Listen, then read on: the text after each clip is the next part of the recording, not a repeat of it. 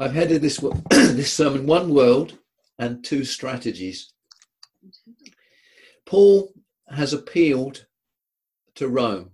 You probably know the backstory to this, most of you, that Paul has decided that he wants his case as a preacher of what is regarded in the Roman world as disruption, as a person who stands against the emperor.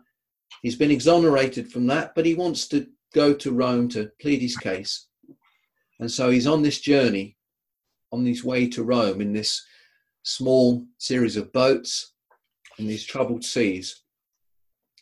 And in verses 4 to 5, we find him transferring from Sidon, which is Tyre and Sidon, one of the old cities of Phoenicia, to a city called Myra, where they swap ship. Not an uncommon thing to do, I guess, in those times. They swap ship, and then this chaotic journey begins. A journey such as few of us probably have ever known. We might like to say afterwards whether anyone has ever been quite in such turmoil, actual turmoil.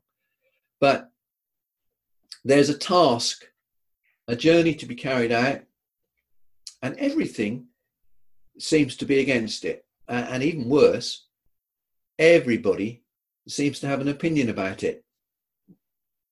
So in verse 8, they decide that they'll head for Fair Haven.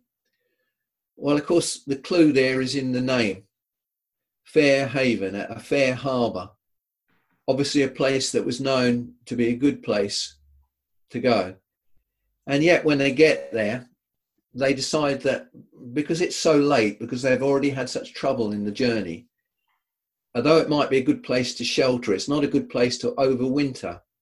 As you know, that back in those times, generally speaking, journeying was not done in the 3 or 4 months of winter, and just as war was not fought either in those times. And sheltering, overwintering would have meant actually pulling the boat up out of the water, doing the various things you have to do to the underside of boats and so on, and just sitting it out. But they decide that although Fair Haven's a good place in a storm, it's not the best place for the winter. But it's late in the season, and it's late in the sailing season. It says in some of the versions, at time of the fast, that's kind of dating it. It's too late to be undertaking such a journey. And Paul, in verses 9 to 10, he warns them. But everybody, it seems, has an opinion. Everybody has an opinion about what should be done. And we find that among those with opinions, there's the master of the boat, and we might say the captain. There's the owner. These people with money invested in the cargo, of course, and like any business transaction then and now, needing to fulfill a deadline, get the stuff, whatever it was over there. So the master and the owner. And then there's the centurion. He's got an opinion because he's charged with bringing these prisoners, and we gather that there are more prisoners than Paul.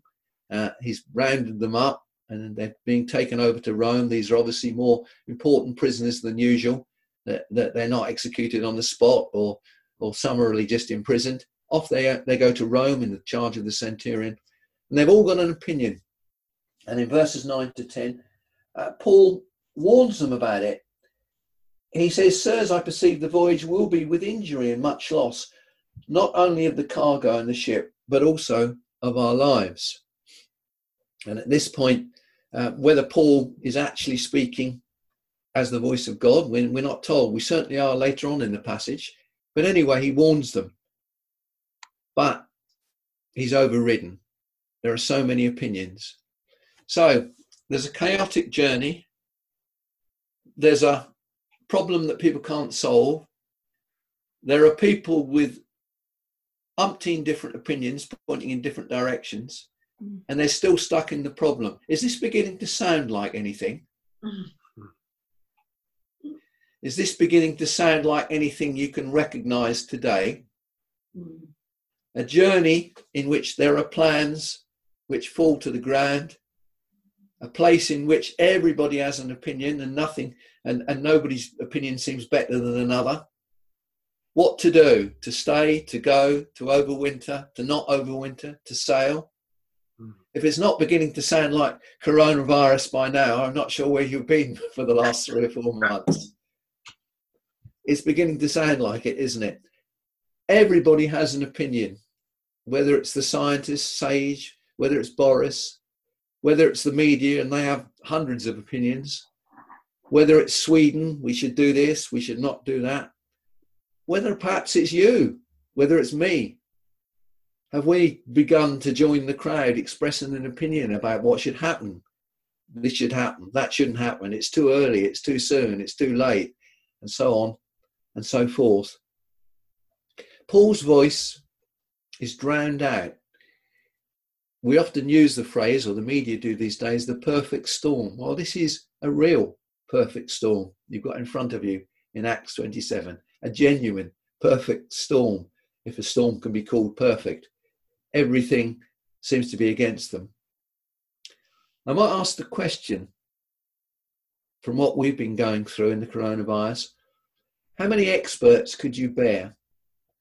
How many could you put up with? And did any of them help? And as you read through the conflicting reports in your newspapers, was there any help?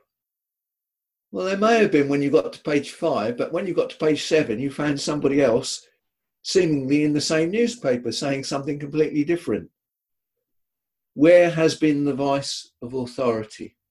And more importantly for a Christian, where has the voice of authority been with you?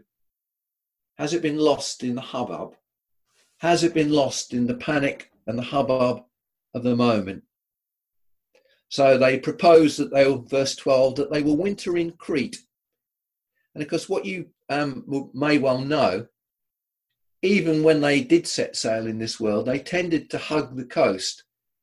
Whereas we would draw a straight line, barring rocks and lighthouses, and maybe in these days wind farms, we would draw a straight line from one place to another. They didn't do that. They hugged the coast. They didn't even have the basic instruments to know where they were at sea. They lacked, for example, a watch which would tell the time reliably. They lacked that right up until the 18th century. So they tended, where they could, to hug the coast. And of course, in the Mediterranean, it's set for it because you've got so many islands, and you just go along the coast and you keep land in sight. So that's what they would have done in this storm. And then in verse 13, there's a gentle wind. And there's a delightful verse here. It depends what version you've got. Some versions say they thought they had obtained what they wanted. And other versions say they thought they had achieved their purpose. How human is that, eh? The signs seem to be that we're all right now. Whew, the wind has died down. We've achieved our purpose. And of course, these people, as it turns out on the boat, hardly any of them, if any, except Paul, seem to understand that there is a God and that he is in control. And as we find them, they are just like we find ourselves in any crisis. We're rebels before a holy God. That is always the situation of mankind until we come to the Lord Jesus Christ. We're rebels without God. And we find in the ancient world, in these situations, some people called on God, even though they weren't really sure who he was or what he did. But they are rebels in a perfect storm, and they do not know the Creator. And the voice of the Creator is stilled. Well, as Christians, if we are Christians, if we know the Lord Jesus Christ as our personal Saviour, then we know that voice. And we have that voice. And we have this word. We have God's word to us. And we ought not to be behaving as if it were not so, do we? We ought not to be behaving like those in that ship. One plan, one scheme after another. And then they thought, aha, we've got what we want. We've got the wind we want. And then God has other ideas. Verse 14, the northeaster, or some of you would give it a name, the Euroclide, and this was obviously such a special wind, it had a name, the northeaster. Well, living where we do in our part of the country, we know a bit about the northeaster, I think. If you've ever been down to Mersey Island, and looked at the Strood during the time of a northeast wind and thought about crossing it, and you've unthought it, you've thought again, and whoever lives on there is stuck on the island until conditions change a bit.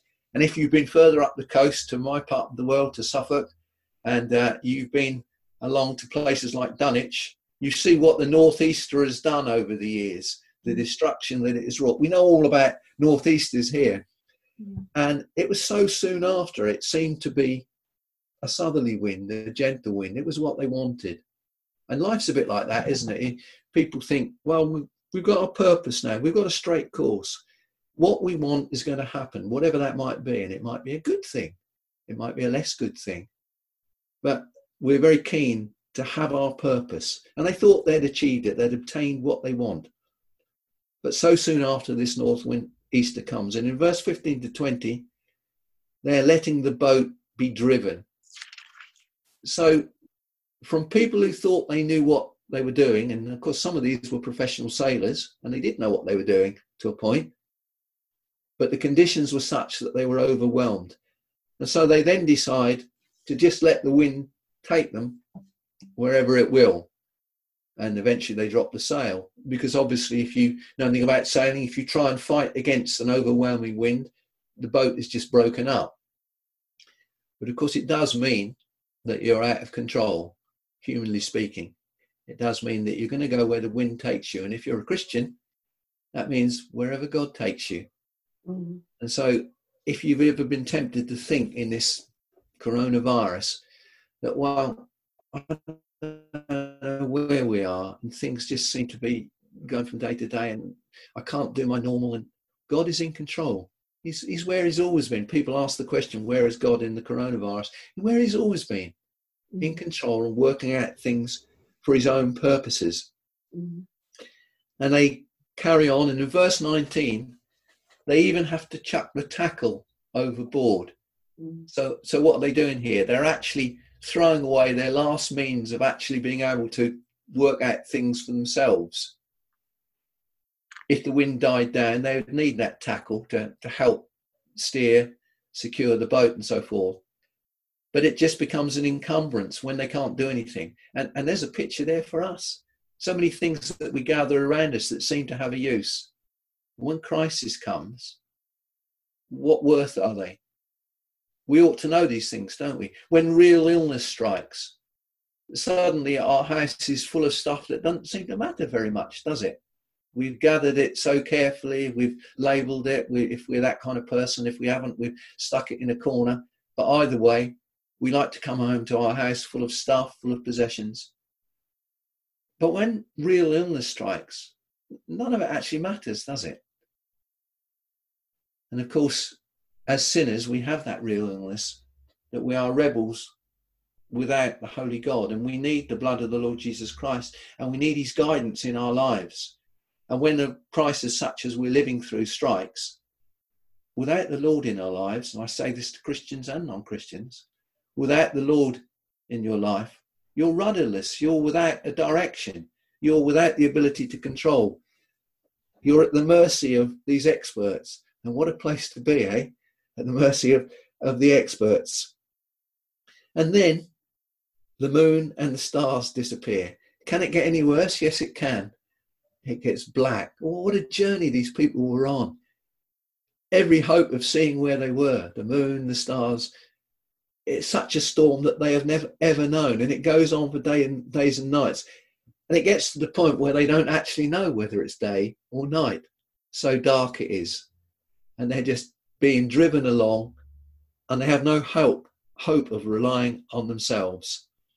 And in this watery chaos, God speaks, verses 21 to 26, speaks through the voice of Paul. Paul stands up, God speaks, and he says, there's going to be safety for everybody, but not for the ship and not for the cargo.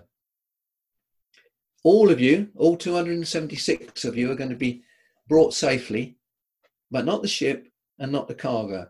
Now, you might ask why. Why does God say this? And the answer is we don't know. We don't know why God says this. He said it, and that's enough. But more importantly, and I guess they were quite pleased to hear this, well, they should have been, there would be safety for all. And yet, of course, they don't act on those words, do they?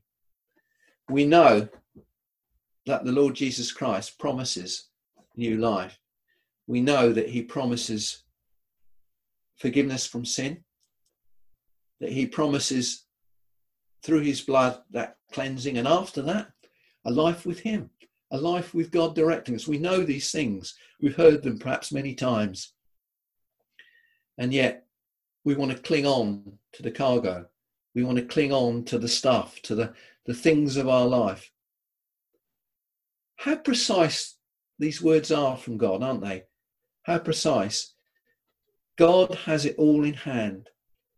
What an encouragement it must have been to Paul, not to anybody else apparently, but to Paul, that God has it all in hand. I guess Paul knew that, but what a reassurance for him at that time. We make our plans, don't we? And then sometimes we try to salvage something from the wreck of the plans. We try a plan B and a plan C. That's the nature of life. But in doing so, we often lose our peace, don't we? We often lose our peace because we haven't obtained our purpose. It's at that point we need to turn to the Lord, who has everything in his hand, who has all things under control. God cares. There used to be a hymn that we sung, well, I guess it's still around, but I'd be surprised if you have it in your hymn books, perhaps you do, that says, not a single shaft shall hit till the God of love sees fit. And the shaft there is, of course, an arrow. Not a single arrow shall hit till the God of love sees fit. What a truth is in that. Our times are in God's hands, friends. They really are. And they ought to be nowhere else in our view. We ought not to be placing them in the circumstance and just looking out of the window and hoping for a change of wind and circumstance. Leave it with the Lord. Leave it with the Lord. We've been tossed. We've been unsettled by it all. Who hasn't been, I guess? Which expert should we trust? Trust the one who took on flesh and came into this mess of a world to save your soul. Trust that one. Trust that one and no other. We're rebels under the curse of Eden, and wanting our own way is part of that. We see it even early on in the Bible, after the actual fall, not very many chapters on in Genesis, we get people building a tower, the Tower of Babel. And it's very interesting, that account, because it tells you why they did it. It tells you what they actually said. As they built the Tower of Babel, they said, let's make a name for ourselves in case we get separated, in case we get split up. Let's put down a marker, we might say in modern terms. Let's make a name for ourselves. And God saw that differently. When God looked down on their building of the Tower of Babel, God replied, if they achieve this, well, nothing's going to be impossible for them. God said, if they get their own way in doing this thing, which is an unholy thing, well, where are they going to stop? We need to bear that in mind when we follow our own path as rebels. Where is the end of following your own path? Where does it stop? Where does happiness appear and you say, well, that's it, fine, I turn to the Lord now? It doesn't work like that, does it? It's either the Lord's way or it's your own way. And ultimately that's destruction. They thought they had obtained their purpose. Have you heard people talking about a new normal? A new normal. Some of the lifestyle pages in the newspapers are quite keen on it. Various people step forth out of their celebrity status to tell you that they realise their lives are too cluttered. And after the coronavirus, they're going to do this and that, and they're going to get rid of this, and they're going to examine their relationships, and so on and so forth. It's a kind of glorified New Year's resolution, obviously with people having more time to think about it. Well, you know how New Year's resolutions work, don't you? You know in what state they lie in by January the 5th comes around, mostly in wreckage on the floor. And yet people do not learn. We do not learn as rebels. We say, well, we're going to have a new normal. You can't have a new normal when you're a rebel against God. You can't have smooth sailing and your own purpose if you don't know the Lord Jesus Christ as the pilot of your life, as your Saviour, as the one who's in control of all things. If you purpose to have a new normal, but you purpose to do it without having given a thought to the Lord Jesus Christ, you're onto a loser, friends. You're onto a complete loser there. A new normal can't be repurposed without the Lord. Maybe as Christians it has made us think more seriously before the Lord about what we should do. Well, that's good. It's always good to do those things and to consider what in our lives, in our church lives, might need to be looked at again. It's always good to take those opportunities, and obviously this is one such. But if it means that you really consider things which are actually not important, but only seem so, what a waste of opportunity that is, and how the world wastes their opportunity. God has spoken. Now, I'm going to be perhaps a little controversial for some of you. If you know your Bibles well, it shouldn't be controversial at all. People say, where is God in the coronavirus? And I say, well, where he's always been, doing what he always does. But I want you to direct your thought, and for some of you this might be a bit difficult, to the book of Revelation. And the book of Revelation, while it's often a strange book and it's full of visions, most Christians of our persuasion believe that the events described in the book of Revelation, by far the most of them, until you get right to the end, are not about some great future time. They're about now. Those events in Revelation are about now. They're about God dealing with the world as it is currently, as it always is currently before God. So, for example, you get announcements in heaven that there are going to be curses on the earth. There are going to be droughts or disease or flood. And generally speaking, the pattern in the book of Revelation is that these things are announced in heaven. We get a little glimpse of what goes on, only a small one, but God talking about what he purposes to do with his world. And he's going to judge his world, not just at the end, not just judgment day, but all the time. God is always calling people to themselves, to himself, to look at their creator and to look at their responsibility before him. So in Revelation, it says there are plagues, there are diseases, and then it says things like, but only a third of the world was burnt up. In other words, there will be disasters, there will be trials, but not everyone will die. And that, of course, is exactly what we see. From, we're going along, we switch the 6 o'clock news on, and we discover this terrible disaster in some part of the world, a flood, a famine, a fire. And it's terrible. But God, in his mercy, eventually stays his hand. And those events are meant to say to you, how long have I got? How long, and what am I going to do with my life? And where is the Lord in my life? And do I love him? And have I asked forgiveness for my sin? And do I intend to live the rest of my life for him? Events are meant to bring you to that point. Revelation is quite clear on it.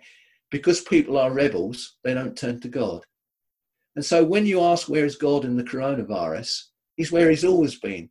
But the question is for you, what are you doing before God? God is warning. He's warning everybody. And some people have been swept into eternity. They've already had their warnings in this life, and they've taken, sadly, no notice of them. Others have gone into eternity knowing that the Lord Jesus Christ is their own personal saviour. And they're in a better place. They don't have to worry about getting Zoom working this morning. They're in a far better place than all of us. Praise the Lord for that. But these things are meant to make us think about our relationship with God, because we are rebels by nature. And the scripture is quite clear on that. Now, note in verses 23 to 4, the angel explains to Paul that you must stand trial before Caesar. And then note how gracious God is. He says to Paul, everybody else's life on this boat has been given to you as a kind of treasure, as a kind of reward. Paul was a humane man, and he didn't want even whether they were believers or not. He didn't want people to perish and die. Of course he didn't. And God says graciously, they're all going to be saved for this life, Paul. And that's what we call common grace. The sun shining on the righteous and unrighteous together. That's God's common grace. But I also want you to notice this, and maybe you've never thought of it, that God has a plan for this world. And the plan centers around the Lord Jesus Christ and his church and his people. That is God's overriding plan for this world. Now, that might seem a laughable idea. If I went onto BBC and tried to introduce that, I'd get short shrift, I'm sure. But nevertheless, the word of God is quite clear that from Genesis, where mankind fell, to the end of Revelation, where we're restored to a garden and where there is life forevermore for those that love the Lord, there has been a covenant plan. And it's been revealed through Abraham, Isaac, Jacob, David, right the way down until the Lord Jesus Christ, who was prefigured in the Old Testament as a king, as a shepherd, as someone who would come and be forever. That's God's plan from the beginning to the end. And in fact, it was a plan he had even before the world fell, we're told in Scripture. It's God's plan. And so he has a plan to wind up the world as well. He knows exactly what he's doing. And we need to be mindful as Christians that God always has a plan. But if you're not a Christian, note this, that those 275 are being kept alive by God because of his plan. God's plan is to get Paul to Rome, because Paul is going to, when he gets to Rome, he's going to preach, he's going to write letters of the Bible which don't exist at this point. He's going to write parts of the Bible which we are going to be studying. He's going to be God's messenger for the ages. And so he has a plan for Paul. The Lord has a plan for him. But he graciously gives him the 275. If you're not a Christian, but you know Christians, don't regard them as small people. Don't regard them, or Artillery Street, which I know well. And I pointed out to some of you when I was there with you last year that I was at Essex as a student, and I was at Artillery Street before any of you were. Right back in the end of the 1960s, I used to go to Artillery Street, and the Lord has graciously done a good work there over the years, and it's fluctuated, hasn't it? And some people living around there might think, well, what's that little old place? You know, and what are those people doing and coming and parking on my pavement on a Sunday morning, etc., etc.? What's the relevance of it all? Well, if you partly think like that, the relevance is that they are the central people in this earth. That church, that little chapel, is central to God's plan for this whole earth. God's plan is to bring people to himself through the Lord Jesus Christ and the preaching of his word. So don't despise it. Don't diminish it. Go there, attend, listen to his word, seek the Lord Jesus Christ. It's all part of the plan to save. And Paul was going to be brought safely to Malta, and it was all on account of God's plan, his plan for a rebel world. And they run aground. They tried everything by the time they run aground, haven't they? They even think about killing the prisoners. That sounds awful, doesn't it, to our modern way? Oh, well, at least we won't get blamed if the prisoners escape. We'll kill them. But the centurion prevails against that idea. And so that doesn't happen. But of course, God is overseeing that. Where is God in the coronavirus? Well, the same as where he was in this shipwreck, bringing them all safely to land, bruised, battered, having tried their own way. But God's way is always going to prevail. There has been a warning. There always is. God is in control. He is moving. He's warning. He's watching. But he's also caring and he's loving. Why do we resist that? Why not come to him? He is so lovely that he warns us. Our own ship, well, it can't be saved without the Lord Jesus Christ. I get the point that many people would say, well, it's all right for you to talk like that, but, you know, a God of love and so on, and this crisis. Jesus was talking to some people when he was on earth, and he anticipated a question which they hadn't actually asked. He said to them, what do you think about the Tower of Siloam? Well, apparently the Tower of Siloam was local big news. It was some kind of, we can gather from reading that it was some kind of catastrophe in which a tower had collapsed and 18 people, I don't know whether they were in the tower or under it or a mixture of, we're not told, but 18 people had been killed. And Jesus, he's not asked the question, he poses it himself. He says, what do you think about it? In other words, he's probing their heart and mind. Are you thinking, how can a God of love allowed that? How can a God of love allowed those people to die? I knew some of them, you know, they were good people. And Jesus replies like this to a question they haven't answered. He says, unless you repent, you will likewise perish. Life for those 18 people suddenly ended. They were snuffed out. And Jesus says, don't spend your time aggravating against God and against the fact that this world has fallen, and the fact indeed that mankind brings most of it upon themselves anyway. Don't spend your time aggravating and having an opinion about that. Think about yourself and about your status before God. If it happened to you tomorrow, the coronavirus, do you know the Lord Jesus Christ as your own personal saviour? Many who do know him have gone that way already and are rejoicing in heaven this morning. Praise him for that. But these things are a warning. God plans to save us through Jesus, and through warning us to come to Jesus. We need to confess our sin and let his blood and his Holy Spirit then wash over our lives. Paul actually wanted to go to Rome. He kind of appealed for it. We're not actually told this, but we are told about Paul that he wanted to preach where nobody had ever preached before. Now, I don't know if he knew whether there were Christians in Rome or not. We're not told. And I wonder whether, in fact, when he said he wanted to go to Rome, he had ideas of church planting. Well, if he did, he was much mistaken, because when he got there, the Christians were already there. Somehow or other, there was a thriving church in Rome already. So whatever ideas Paul had of what he was going to do, maybe he thought he was going to march up to the emperor and tell him what ought to be happening in the empire. What actually happened was that he was placed under house arrest for 2 years. So he was kind of kicked into the long grass as far as the Romans were concerned. He was just left aside. But what a 2 years that turned out to be for Paul. Preaching in house churches, people coming to him, free movement, writing of the word of God, which we now have in our hands and which lasts for eternity. What a 2 years that turned out to be. Traditionally, we're told that Paul was executed after that time, although we don't actually know. We're not told in the Bible. It's tradition.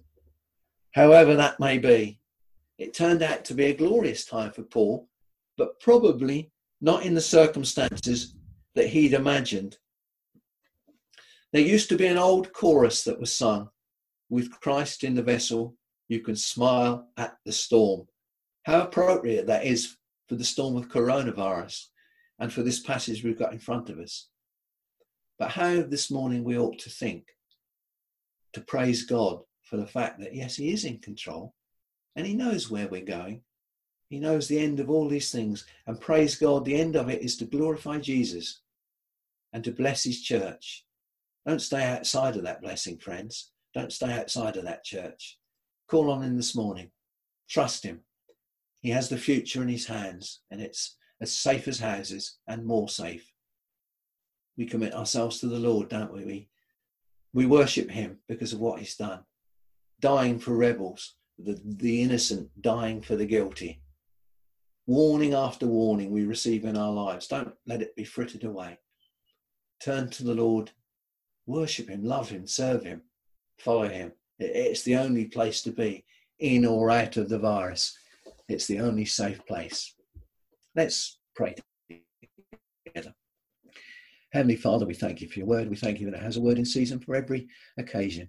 Lord, we look and we see these people adrift on a boat, and we look at our own world, and sometimes we are very adrift. We personally try everything we can before we turn to you in prayer. We turn to every method of saving ourselves or enhancing or furthering our own cause, when all the time the Lord Jesus Christ is loving kind. He is the one who is able to save and to help and to guide and to steer us. Lord, we commit ourselves into your hands, and we pray that you'll bless the rest of our time together and the rest of this day. And as we go into another week, we ask that Jesus might be glorified in our lives and in this church, for we ask it for his sake. Amen.